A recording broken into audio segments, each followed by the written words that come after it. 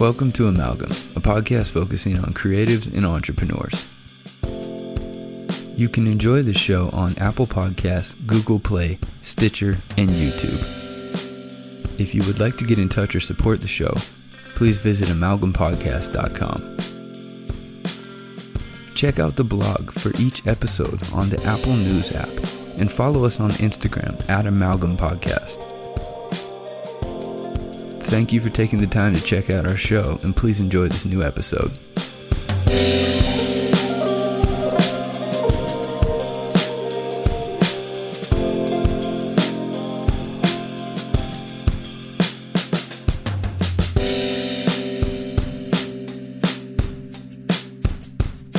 We're here with the 16th episode of the podcast. I have Jeremy Hansen with me. Jeremy is owner-operator of Sante, and he's also got quite a few other projects going on. How's it going, Jeremy? Fantastic. How are you? Good. Tell everybody what you're involved in. So my wife and I started Sante Restaurant Charcuterie 10 years ago, about a month ago, actually. Nice. And since then, we have started the Common Crumb Artisan Bakery, Yep. the Biscuit Wizard, and just recently the Hogwash Whiskey Den and Inland Pacific Kitchen. Right. And we're here at Hogwash right now, right? Well, we're here at Inland Pacific Kitchen right now. Okay. And Hogwash is in the same building over across the hall, down in the basement. Okay. And then the catering's in the basement as well. Yep. Underneath this room that we're sitting in, we have a full catering kitchen. Mm-hmm. That supplies food for the Hogwash, mm-hmm. and also our catering company.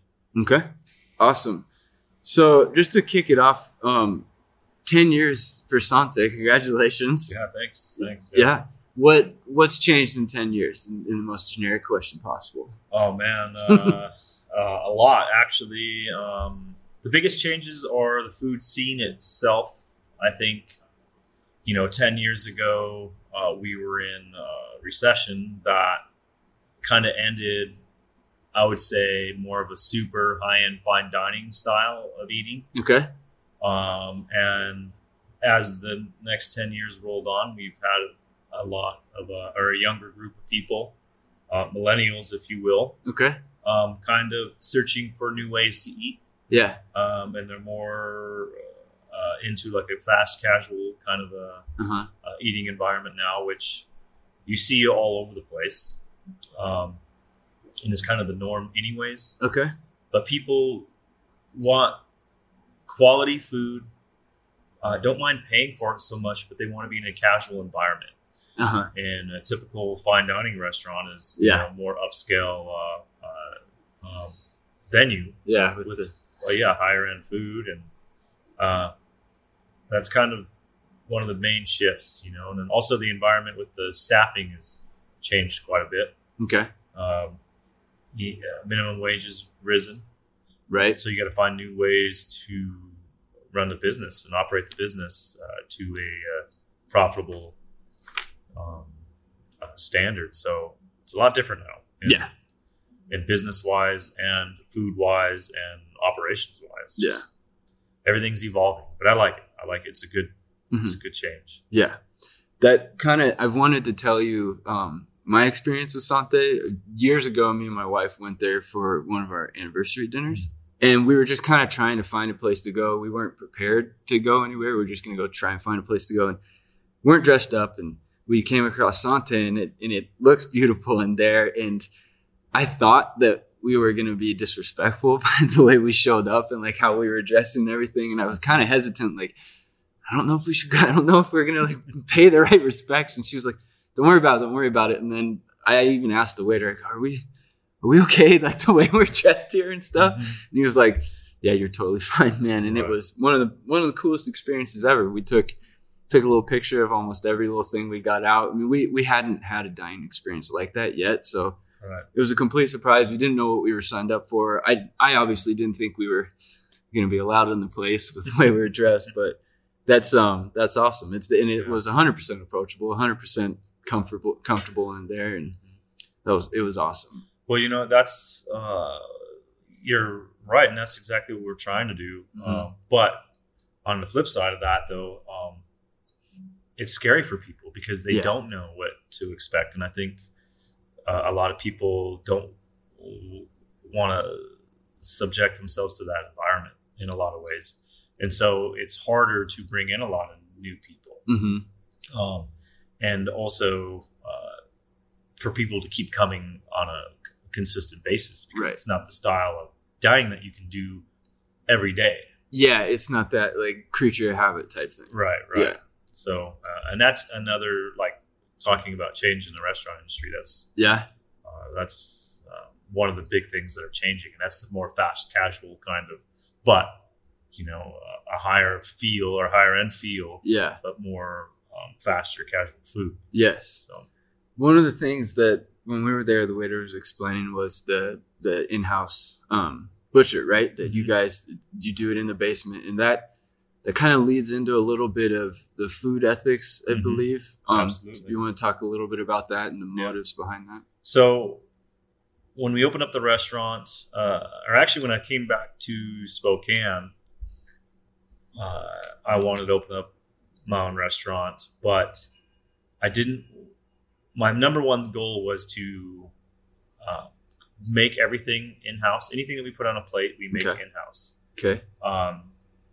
Anything that we source, we buy from a local farmer, or we know how it is raised, or the animals are raised that we serve, or how the food is grown. So Santé, the name itself is French for health. Okay. So everything that we do is cooked and made and brought to the table with health in mind. And so it's just a standard that I have for a couple reasons. For one, my guests deserve something better. They're paying our bills. They're paying my salaries for my employees. Right. They are supporting our dream. So to give back to them, I think it's appropriate, and also, I don't know what you'd say, a moral obligation for myself to make sure that my guests get quality, good, healthy food. Right. And that's what the standard is for me, at least, and that's kind of the philosophy through the whole entire company. Right. And the Pacific Kitchen's the same. Even Hogwash is more bar food, but I know where the burger meat comes from. Okay. I know how the farmer raises those cows. I know where the chickens come from. I know how the farmer raises those chickens. I have relationships with most of the people who grow our produce. So I know, I do my best to know where everything is coming from. Right. I think it's important. And in fact, I wouldn't do this if I didn't care about that. Okay. Or if I wasn't doing it that way, because people deserve that. That's excellent, man. That's great. Yeah. That's a great philosophy. The as far as where that started, just to kind of give the audience a little history, did that originate over in it was Portland, right, where you started? So I actually started cooking in Spokane. I cooked for about 12 years. Oh, okay. And I absolutely hated it. I hated cooking. I mean, I liked doing it because I liked anything that I did. I tried my hardest to do really well. Yep. So no matter what I was doing, I was going to do it well for my own sake, whether it was for the owner of the restaurant or the chef, whatever. I didn't really care. I was doing it for me. I was doing my best to do my best for myself. And growth is really important to me. So anyhow, in these places that I worked, they were fun. They were nice. Or neat. I met a lot of really neat people, but the job at a young age was stressful. I didn't know really what I was doing. Training wasn't all that great. And in fact, the cooks that I worked with, none of them really cared about what they were doing. Okay. Or where they were getting the products from, there was none of that. There's no ethical situations. No one to teach me anything about that. No one to even teach me how to cook properly, for that matter. So, and on top of that, most of the people I worked with were substance abusers or addicts of some sorts. Yeah. And so dealing with that was really crazy. Yeah. And if you ever read the book Kitchen Confidential by Anthony Bourdain. No, I haven't, but I've heard a little bit about it. Yeah, you should check it out. But when you read that, if you do, the first time I read it, it reminded me, or it actually made me realize that I'm not the only one in this situation. Like when I read that book, it woke me up to the realities of the food world. And it was almost exactly how I grew up in the industry. Okay. It was really amazing. I was like, whoa, like, yeah, I know these people. I mean, I don't know the people in the book, but I know people that are exactly like them. Yeah. So it reminded me of the exact same way that I was raised in the kitchens, you know? So it was really interesting. Anyways, I started working with a chef that was actually trained me, taught me. And it kind of opened up my eyes. And the eye opener was blue cheese, in fact. Okay. I went to the chefs, like, this blue cheese is rotten. Like, this is moldy. Like, you can't, like, what are you guys doing here? And he laughs at me and he's like, well, I'm like, what is going on? This is 10 years after I've already been in the industry. Okay. And I worked in Mexican and Chinese, so there's no blue cheese around right for that, So he starts laughing at me and he grabs a chunk of it and takes a bite. And I'm like, what the hell? And he says one word. He says Stilton. And then he walks away. Okay. And I'm like, Stilton? Like, what? Right. So I look it up. I find out it's a type of blue cheese. Then I start learning about blue cheese. And I'm like, well, what else is out there? And then so I learned about all kinds of different cheeses, like bries and camemberts and goat cheeses and all these crazy, like, what is happening in this world? Yeah. And then from there, it just branched out to all of these other things. Okay. Meats, charcuteries, salamis, wines, beers, like, and how do you make them? And all of this stuff. And all of a sudden, my mind exploded. And I was like, wow, this is like what food is. Like, right. There's so much to learn. Yeah. And then different cultural cuisines. So from that point, from the blue cheese experience, my mind was opened. That's crazy. And from that day, I dove into this industry with passion. And a year after that, I learned what I could, asked tons of questions, dove into books, learned as much possible, learned about Escoffier, learned about Marie-Antoine Carême, like old school chefs, learned about the mother sauces, learned about just basic culinary techniques. And mother sauces. What's mother sauces? 5 mother sauces are basic sauces they teach you in culinary school. Okay. You have like a bechamel, which is like a white sauce. Okay. Velouté, which is kind of like a gravy. You can season with anything. Okay. Tomato sauce. A demi-glace. Okay, I've kind of heard those terms before, but they're mostly like gravy sauces, and they're like hollandaises. Okay. In that family. But each one of those sauces has like hundreds of derivatives. So you have like these mother sauces that have thousands of other things that you can make. Right.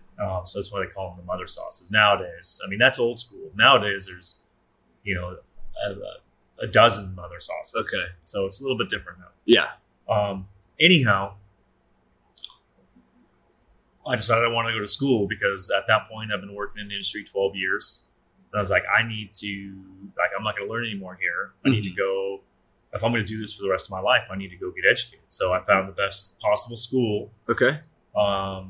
So the closest to our home, which is in Portland, Oregon, Le Cordon Bleu. So I went there. I graduated at the top of my class with a couple other kids. Another guy, Nick Giannis, out of he lives in Austin, Texas. Owns a restaurant called Juniper down there. Okay. He's doing really well right now. Anyhow, since I was already in the industry for so long and I kind of knew the basics, knew how to work with people, knew how the stresses, knew everything, I focused on technique and flavors. And so I really excelled at that school and graduated, went to New York City, worked there under Chef Greg Coons, 2 Michelin star restaurant. Met a lot of really neat people. Still are friends today. Awesome. And came back to Portland. Worked at the 23 Hoyt is what it's called on Northwest 23rd Street for a minute. Then I got a job as the CDC or chef de cuisine up at Timberline Lodge. Worked there for about a year. That was rough. It was a neat position. Got paid pretty good, but I worked with a lot of kids that were snowboarders or skiers that really were just there to get a free pass. That was really rough. They didn't care about food or cooking, and that was tough on me. Yeah, because I really cared and wanted to make a difference. Yes. Anyhow, I came back to Spokane, worked at a couple places, and realized that we're not really cooking for our guests or for the people of Spokane the way that I think that we should be. Okay. And so I opened up Sante Restaurant. Sante. And now we're here. Yeah, now we're here. Awesome. That's a pretty crazy history, man. Yeah, it's a really neat. It's a neat story how it kind of unfolded. Yes. But it's through that period, there's a few other things that have happened that have changed my thinking and roots. But Portland, Oregon, really kind of taught me and showed me the grassroots of cooking, farm to table, or knowing your product and knowing what you're eating, and yes, cooking for vegetarians, cooking for celiacs, or cooking for people with dietary restrictions. Okay. Here, there wasn't really a thing. Like, in fact, the restaurants I work, someone's gluten free or this, we just laugh at them and like whatever, make fun of them. And it's like, yeah, that's the way to develop a relationship with your customer. Yeah, right. But it's changed now, and I understand the importance of all of these things. And at the end of the day, our guests and the people who come to the restaurants and support us are the ones that need to be taken care of the most. Mm-hmm. And I tell my cooks and service staff, we're in the service industry. We are in the hospitality industry. Mm-hmm. Like, we're here to be hospitable. These people are in our dining room. Mm-hmm. Like, treat them like you would treat a guest in your own house. Right. And so that's that's the deal. They're paying our bills. And yes. So we, out of respect for that, we have to give them the best experience and best food we possibly can. Absolutely. I think you guys are doing that for sure. Yeah, trying. I want to dive in a little bit into the mentoring and then the 509 cooks. Mm-hmm. From your profile on Something Online, it mentions that you're really involved with youth, right? In mentoring youth. You want to talk about that? We try. That comes and goes in stages because it's kind of another passion of mine. Education is what helped me get to where I'm at. Mm-hmm. And I think it's important for people to be educated about the things that they're eating and the things that they're doing, decisions they're making, especially in the kitchen. Because not a lot of that happens. And in my first 12 years, I wasn't educated. I didn't know why I was doing this or doing that, or what I was eating, or what it was doing to my body, or where it was coming from, or the impact on the environment that it was making. Had no idea, had no clue. And so through the years, after educating myself, going to school, opening up my own restaurants, I've put an effort into passing along that education to the young students that come in, or the young cooks that come into the restaurants and work for us. So I think it starts there, but more importantly, I think it starts with even a younger crowd, with teenagers or high school kids, because you don't get a lot of that education in school. No. They don't talk to us about food. They don't talk to us about farming. They don't teach us about environmental impacts of cattle raising or monoculture, growing one crop on 100,000 acres. It's just they don't teach us that. No, and I think it's really important. So that's where the mentoring comes in, and that's where I really start when I sit down with these kids. Is like, look, this is the basics.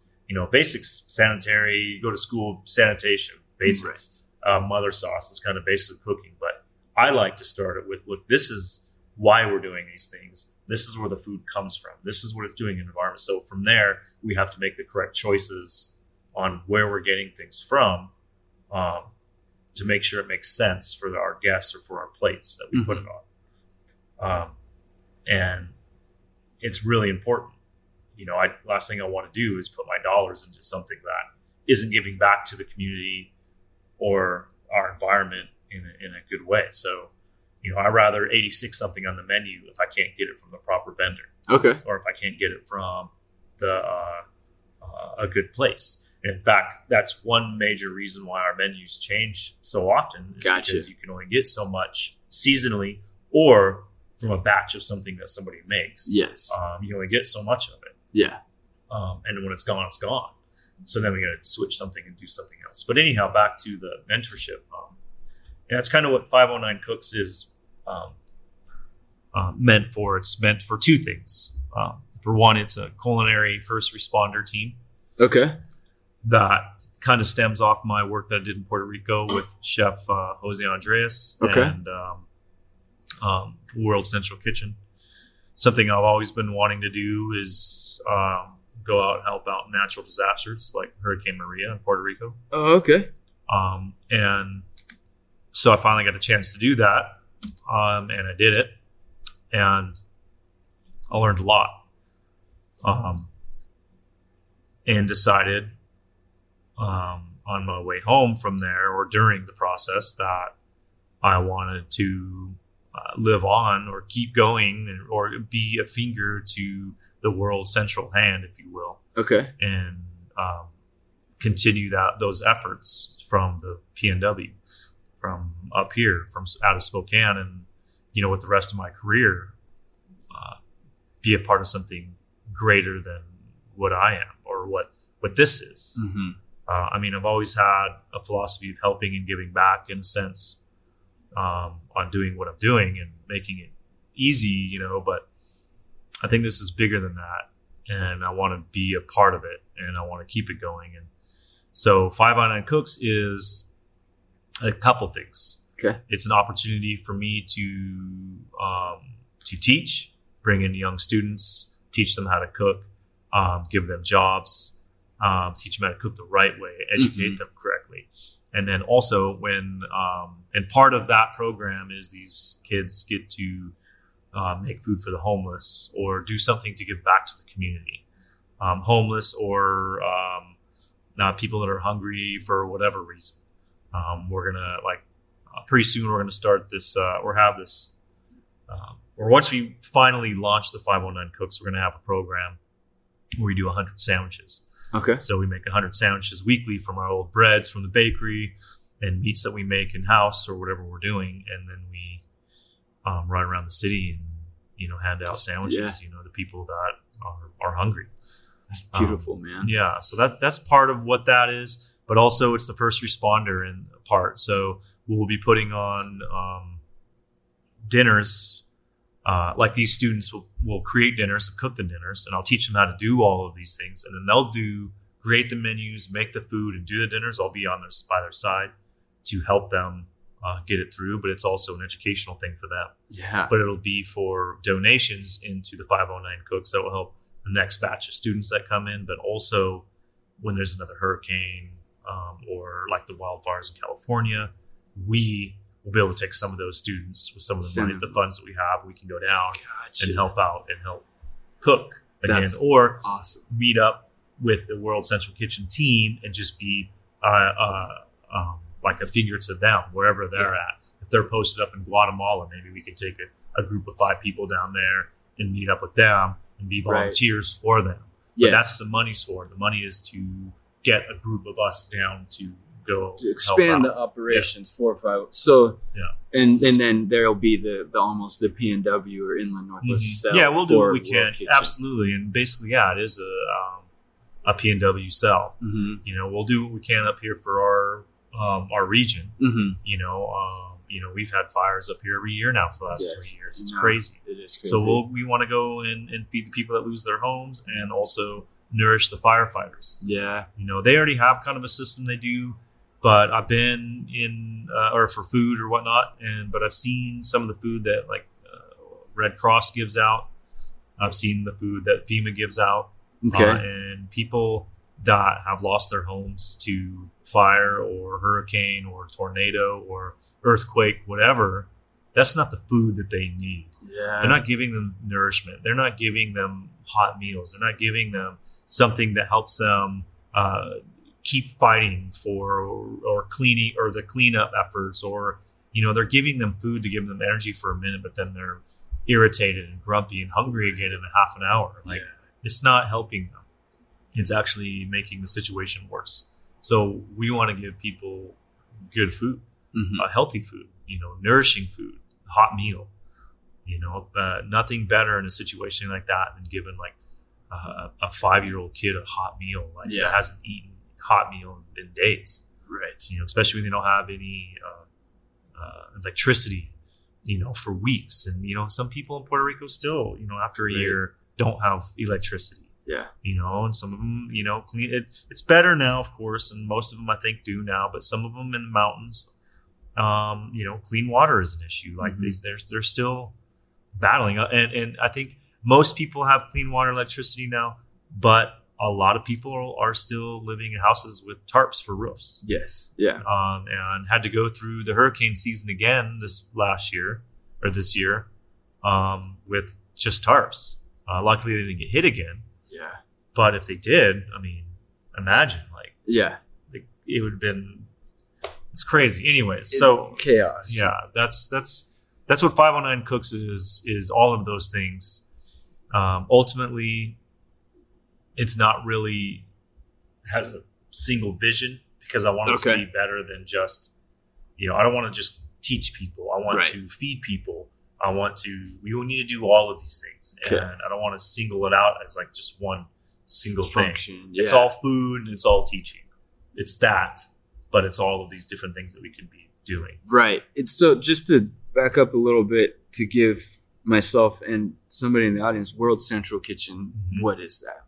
So World Central Kitchen is, well, for one, it's operated, I think it was developed and operated by a chef named Jose Andres. Okay. Spanish chef, lives in or is posted up in Washington, D.C., but he has restaurants in L.A. He has restaurants all over the country, I think. Okay. Some in Puerto Rico. Anyhow, he has started a cooking school for low-income families, I believe is what World Central Kitchen is really, or what it started out to be. It was like a cooking school. I think it started in Haiti when I think it was an earthquake. Yes. Destroyed Haiti. Yes. And he went down there, and he's been doing humanitarian things for years and years and years. And so that's kind of where I think that started, if I remember. But now he is turning it into, or has turned into, an effort to feed people in crisis and people that have lost their homes to natural disasters. Yeah. He's down, I think, in Guatemala where they had the earthquake, or not the earthquakes, but the volcanoes, I think, or someplace. Yeah, so he's kind of he's all over the place now. He's in California where the wildfires now, World Central Kitchen. So that's what that is. It's a school, but then it's also, well, it started out as a school, but now it's a way to respond, right? Yeah, first responder.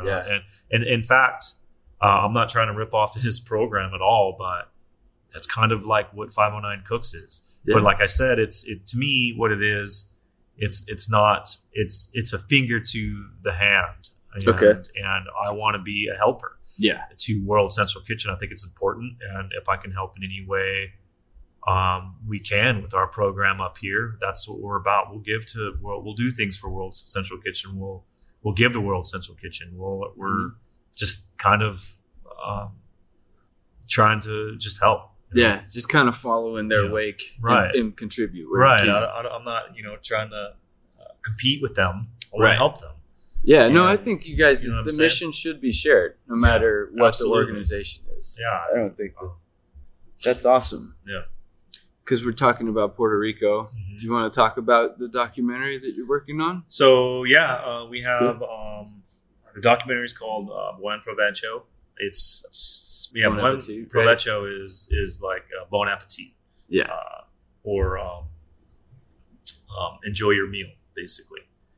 So it's something they say in Puerto Rico. I've noticed it when I was down there. I'd go get a meal, and that's what they would say. And I'm like, what are they saying? Like, what is this? And so I learned about it, and it's like, so this is kind of what this film is. So basically, when we were down there, we just kind of documented a lot of the stuff that I saw. Okay. Kind of filmed some me talking about what we were doing or getting into. Filmed a lot of the food that we were eating, stuff that we were making, just kind of the whole situation. I didn't know what I was going to do with the footage. Okay. But I ended up with like 20 hours of footage. Nice.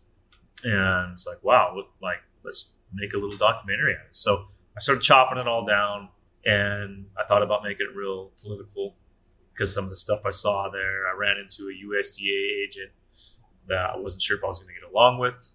Interesting. And I'm talking to him, and he kind of spilled the beans on what their mission was down there, which is a whole other story. Okay. And USDA, United States Department of Agriculture, right? Yeah. And they're kind of responsible for the Monsanto, the monoculture farms, the big ag. I don't want to say responsible, but they regulate all that stuff. Yeah. But they are responsible for letting a lot of things that are happening happen in our food world, which to me is very political. Yeah. And very disturbing in a lot of ways. And so they're a major part of the prohibiting of these things happening. That's interesting. Yeah, I mean, regulatory bodies. Yeah. They allow it to happen, and they have their own political reasons why. I mean, there's no reason why anybody should be starving in America.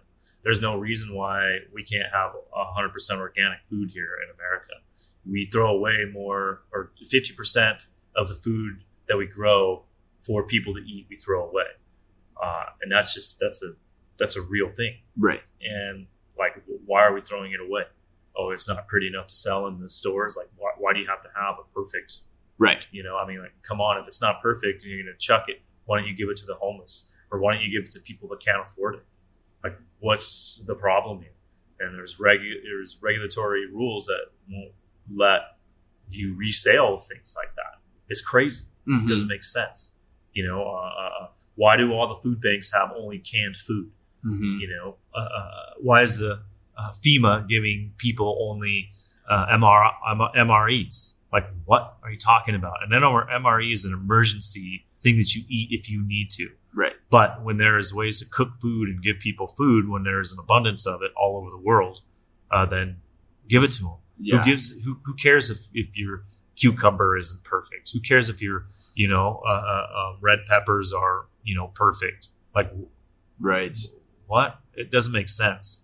Why are we putting all of these chemicals in our foods? Why are we gassing our tomatoes? You're picking them when they're green and gassing them so they look red and putting them in the stores. They're fake. It's not real. Mm-hmm. That's why your tomatoes taste like cardboard. It doesn't make sense. They're not picking. That's why you're also eating tomatoes in the middle of winter when you shouldn't be. It's not a seasonal thing. And at the same time, on a health standard, your tomatoes are a summer vegetable for a reason. It has all the nutrients you need to keep pathogens away and be healthy through the summer. When the fall comes, you switch your diet into more fall foods for fall, for the cold weather. And that's why you don't grow tomatoes in the fall or the winter. But we eat them in the winter all the time. Yeah. It's a sales pitch. Milk does a body good. Really? Does it? There are these things, where we grow up thinking that we're supposed to be drinking cow's milk. Right. In fact, we're not supposed to be drinking cow's milk. Yeah. And we're addicted to it. My son off of it because he can't have it. Yeah. There's a reason why he can't have it. There's a reason why people are celiac and can't eat a lot of the flours that we have now. And it's a growing trend, not a trend, but a growing epidemic. Mm-hmm. Like, people can't eat bread. That's insane. Like, what? When did this problem start? I mean, we've been eating bread for hundreds of, thousands of years. And all of a sudden, in the last 50 years, people can't eat bread. I wonder why. There's a reason, and the USDA is part of that reason. They're cultivating that. It's a political thing and it's a money thing, and it's crazy. Anyhow, no, it's okay. It's a tangent, but it's all right. Where I work. I mean, I've always been dealing with the regulatory body. I used to work at the WSU Creamery down in Pullman making cheese. And so we saw WSDA in there. We saw, sometimes people would bring in their own auditors if they were going to make a new contract and whatnot. And then at my full-time gig, we're ISO and FDA certified. So we get audited. And so it is interesting when you see both sides of the industry and you see the regulatory side and you see the business side, and then you see where you're trying to make everybody pay attention to is the awareness and the ethical side and the purpose, the vision. Why are we doing this? And I don't think that it's a bad idea to bring up what you're talking about, because the questions do need to be asked. If you look over history, like, what's changed in the last few decades? What changed in the 70s? What changed in the 60s? What changed in the 20s? You know what I mean? Like we've been editing our I don't know what the word is, what we consume or our lifestyles for a long time in this country now, but a short time in the span of human existence. And so it's interesting. It's really interesting to ask those questions. And it's crazy. It's the education part. Yes. And I think, at the end of the day, there's good reasons why we're doing these things. I understand that genetically modified foods and such. I get that. But I don't know. It's just, it's not something that, the reasons behind it, I think, are shallow reasons.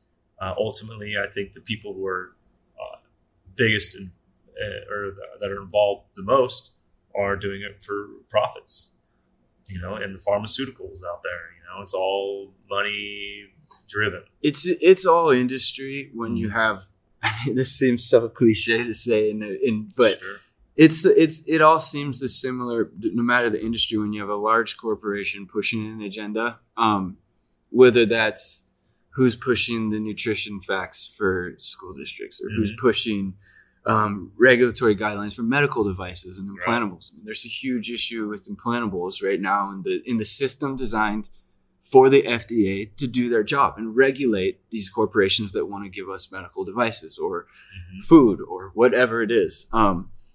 It's all kind of the similar thing, is that you've got somebody with a ton of money, really wants to do something.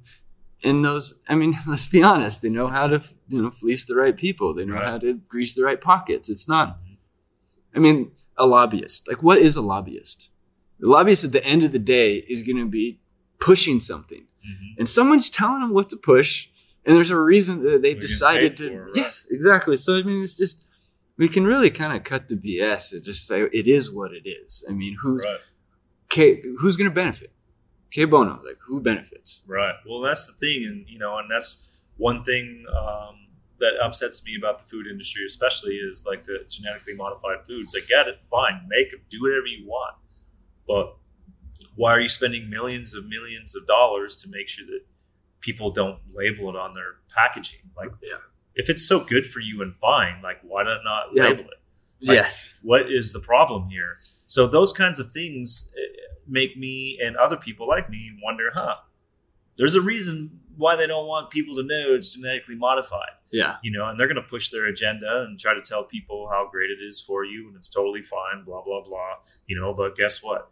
Americans have the highest rate of heart disease, cancers, obesity as well. Obesity, like, interesting. This is all interesting. So it makes people think, why, if it's so good for you, why do we have all these problems, and why are you trying to not label it? So what? What's the big deal? At the end of the day, the consumer has the choice. If I want to consume something that's unhealthy for me, it's my choice. 100% accurate, and that's exactly what I think. And that's how it should be. Like, it's the land of the free, right? We should be... we should have that freedom to know what we're consuming and make the choice. Some people don't care. Fine. Some people do care, but can't afford it. I get that. But you got to have the choice. Whatever. Give them the choice. And if you're doing it, but you don't want people to know, that's a problem. That's a red flag. Yeah. It's like, come on.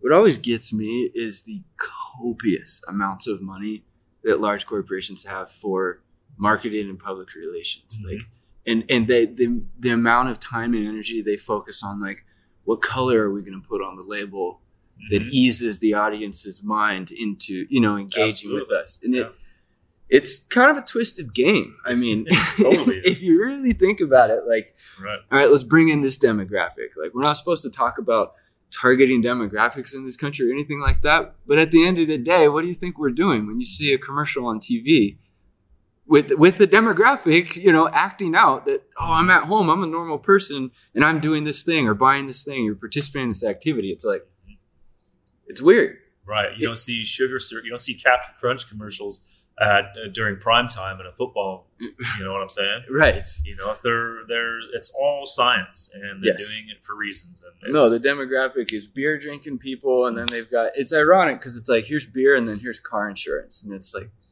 are you anticipating drunk driving, or like what's the deal? Like, well, it works, and that's the thing, is that it's a science, and they're doing things for a reason. Yeah, the colors they put on their logos. Yes. The names, like one of the companies for this documentary on Netflix, I think the name has care in it, like, and the other part of the name is insuring. It's like, we're insuring care, and it's like, yet your implantable is ruining people's lives, like literally destroying people's lives, not just the person who's implanted, but their family around them and everything. It's like, but it's crazy. It's super crazy, and that's two reasons why I have those two reasons are why we have Santé Restaurant, and all of our other places, same philosophy, just different names, of course. And that's why we have 5 Onion Cooks. It's quality food, real food, giving back to the people who are actually doing it correctly, and in education. And those are the two most important things. You don't get that on a normal day-to-day basis on television or in our schools. No, they make it to where you better seek that out. Yeah, you have to find it. You have to look. And, and I don't want to say people are lazy, because most people aren't. Some people are, sure. But at the end of the day, if it's not in front of your face, how are you supposed to know? Yeah. Especially in this day and age with all the rhetoric out there, especially in our government with the fake news, this and that, everybody's lying about everything. Oh, yeah. Our president can lie and it's okay. Like, that never used to be a thing. No, it's an insane world to navigate, until who to trust, simply. Right. Where if I'm reading this information, great, maybe I found it, but now the question begs, is this accurate? Is it accurate? Well, and that's a big thing, though, too, and something I talk to my daughter about, too. Like, she'll bring up something, well, I read this, about this certain subject.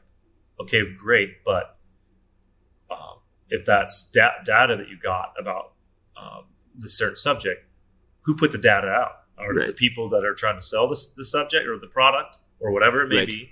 Or is it somebody who is doesn't want you to get it? Or is it somebody independent in the middle? Like, how are we supposed to know, these researchers that are who is doing what? Yes. So at the end of the day, it's like, if it's research that comes out from a company that's selling you the product, automatically don't believe it. Right. Like, really, they're telling you what they want you to hear. They're selling you a product. They're selling you on it. So, you can take that with a grain of salt, fine. But, find the opposite and then come up with your own conclusion. Yes. Yeah. That's vigilance. What you really need to do, is you gotta work it, man. You gotta figure it out yourself. You gotta teach yourself. You gotta ask the question, where is this from? And I think people are going to get more and more back to like this. Like, you and I, we're going to talk about some stuff. You're going to get to know people, and you're going to begin to trust people that you want to, like, if you want to talk about politics, you want to talk about this, any subject, it's going to go back towards that. I mean, word of mouth never died, but it's going to go back towards that. Like, well, my family member who's involved in this industry and has experience, they told me this. And then, that's going to be more reliable than Googling. You're right about that, in a sense. Sometimes. No, absolutely. Sometimes. Because on the other side of that person that's involved in that, your family member that's involved in that situation, brainwashed in some sorts. Possibly, I've talked to family members that are in the ag industry and try to tell me how genetically modified things are fine and good. But that's the only thing that you're learning from the people that are selling you the product. I don't want to call them brainwashed, but it's like you got to look at the other side too. But also, I do understand and get that genetically modifying is a science and something that we should be doing or thinking about or researching for sure. Now, the benefits of that may be good, may be bad. I don't know, but we need to research those things. Yes. The problem is they're just not giving people the option and to buy it or not buy it. But also, there's not enough education out there. They're not giving people enough education or enough education out there to go find on your own to see if it's good information or not. Gotcha. So, my family member is telling me something that may or may not be true because that's his limited education. And they're only telling him just the facts that will help him understand why it's good. So which you're going to suss out though, because you're going to say they're only coming from this perspective. They're not countering themselves, And but that's the thing is that people aren't willing to think about that kind of thing. Even the person that's pushing it on you. There's another one about a friend of mine or a cousin of mine that is part of the fracking industry. Okay. Trying to convince me that that's good for the environment. Slightly hot button issue. Yeah, and it's like, I don't know, man. If that's good. He's like, yeah, that's what I do for a living, and it's totally fine and good. But what about all of this other rhetoric on the other side? Like, how do you find the middle? Is it real? People are trying to ban it for a reason. Like, what is going on here? So, like, he only hears one side of the story. He's convinced that it's good because he's getting a paycheck. Sure, I understand that. You can't lose your job. Yeah. Especially if you got a fat pension, you're getting a huge paycheck, or your retirement's taken care of. Of course, you're going to, be on the better side of that. Like, what else are you going to do? You're going to walk around and tell everybody how it's actually garbage, and so it gets back to your employer, so they fire you for... nobody's going to do that. Like, it's crazy. It is crazy. And the world keeps, shrinking. Yeah. You know what I mean? Yeah. Like we're getting closer and closer to our neighbors and stuff like that. It's just there's a lot. I don't know, you try and you want to be positive. You want to keep everybody kind of in your environment still moving forward some way somehow. Whether it's still in an argument, but you're at least not moving backwards, stalling. But it feels like it's going to be ultra turbulent for a little while. Well, especially right now, and I think it's good though. I think it needs to be, because I think people need to be woken up. I think it's an awakening time. True. My perspective, it's like, this sucks that everything is stressful and and everywhere you go, every news thing you turn on, it's oh my gosh, it's a headache, and sometimes you can't sleep at night. But at the same time, it's an awakening, I think, for the people to start to educate themselves and understand the realities of this world, our government, our food, our everything, our day-to-day decisions, and just taking responsibility over that. What are you putting in, and then also what are you leaving behind? Right. Yeah. No, I'm 100% with you as far as it's personal responsibility. We've all got to work a little harder for ourselves to be better for everybody else. Absolutely. I like that. Well, we hit 50 minute mark. I don't think I'm going to edit any of this. Normally I'll go through and kind of take care of some ums and ahs and stuff, but this has been a solid conversation. I might just leave this. Yeah, no, I like it. Close this out. Do you want to just tell everybody again where they can visit your restaurants and what restaurants, and then anything else you want to talk about before we get out of here, actually?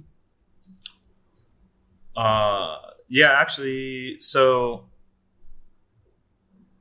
we went off on all these little directions, which is cool. I like that. But I think a couple things that I wanted to say really quick about the Buen Provecho film. Oh, yes, please. Yeah, we're coming. That'll be out pretty soon. I'm not going to take it political. Okay. Because I want it to be for everybody. But also it's more education on a food level. Right. So we eat a bunch of traditional Puerto Rican food, and I come back to the restaurants and we recreate those with the recipes in the show. Right. But also it kind of gives you an idea of what we saw and went through in the reality of Hurricane Maria, the devastation of it. So that's kind of where I'm going with this. It's more of a feel-good kind of a thing, in a sense of being down the politics of it. Because I think at this stage right now, we're all beat up with the politics that are happening. So this is where I'm taking it. It's my first film. Maybe there'll be some others similar. Yeah. And I can get better at them. Yeah. So it'll be fun. But That's also, exciting. So what's that? That's exciting, man. Yeah, no, I'm excited for it. It'll be fun, especially if I can get Chef Jose Andres to see it. Endorse it a little bit. Yeah, maybe if he endorses, that'd be great. But I would love to just for him to see it, even, Okay. And if he does, he can decide what he wants to do with it. But I just got to get him to watch it, which I think I can do, maybe, hopefully. But anyhow. Oh, yeah. So, come check us out at Sante Restaurant, which has a limited time, which is another story, limited time of life. But our philosophies will remain. Okay. So that's another conversation. But I know I've got some follow-up questions we're going to hopefully, maybe in 2019, we'll try and reconnect a little bit. Yeah, Maybe no, after that'd the be great. I could give you a little review or something like that. Yeah, no, that'd be great. That'd be fun. Maybe you can come to our showings. We're going to try to get them at the Spokane Movie Festival, or SPIF, I think is what it is. And then maybe at the Magic Lantern, I'll probably show it. Maybe at the Garland, hopefully. Yep. My friend that has helped me with the 509 Cooks, Aaron Robertson, is another chef friend, buddy of mine. Okay. He's in Portland, Oregon, so he might help get us to show it over there a little bit. So we'll see where that happens. But also, you can check out the Hogwash, Whiskey Den, and the Pacific Kitchen is kind of our food art studio, if you will. Small plates, Mm-hmm. menu changes all the time, more artful thinking. Sante Restaurant, I have said, and then Biscuit Wizard, little biscuit shop, or a fast food kind of a thing. It's really good though. Yep. Everything is made 100% scratch. Nice. We have burgers there though too, and different nighttime food. And in our bakery, Common Crumb Artisan Bakery, which is actually morphing into our 509 Cooks storefront. Okay. So we'll have students in there making things. We're kind of relaunching that actually January 19, Mm-hmm.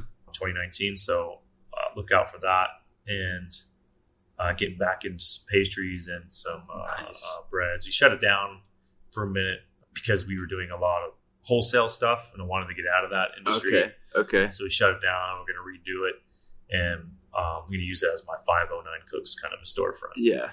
So everything that you buy from there, from the bakery, 100% of the profits goes back into the nonprofit, the 509 Cooks nonprofit. Yeah.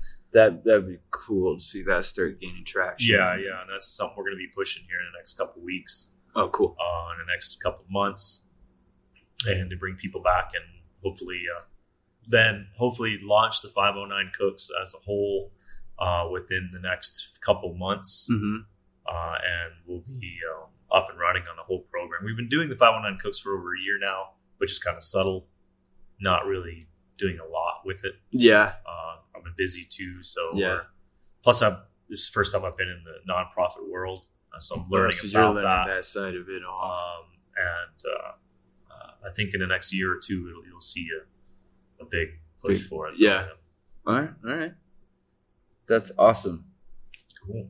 Jeremy, thanks so much for meeting me, man. This has been a great episode, and I feel like we did kind of just get the discussion started a little bit. Sure. We'll have to circle back. Yeah, for sure. No, I'll be happy to. Yeah, and I just appreciate you taking the time. I know you're a busy man, so thanks, dude. Well, I appreciate you doing what you're doing. Yeah, I think this is it's good. Good. I'm glad you like it. Yeah, I just I feel like it. No matter what, no matter how big or small the impact it can still benefit somebody somewhere.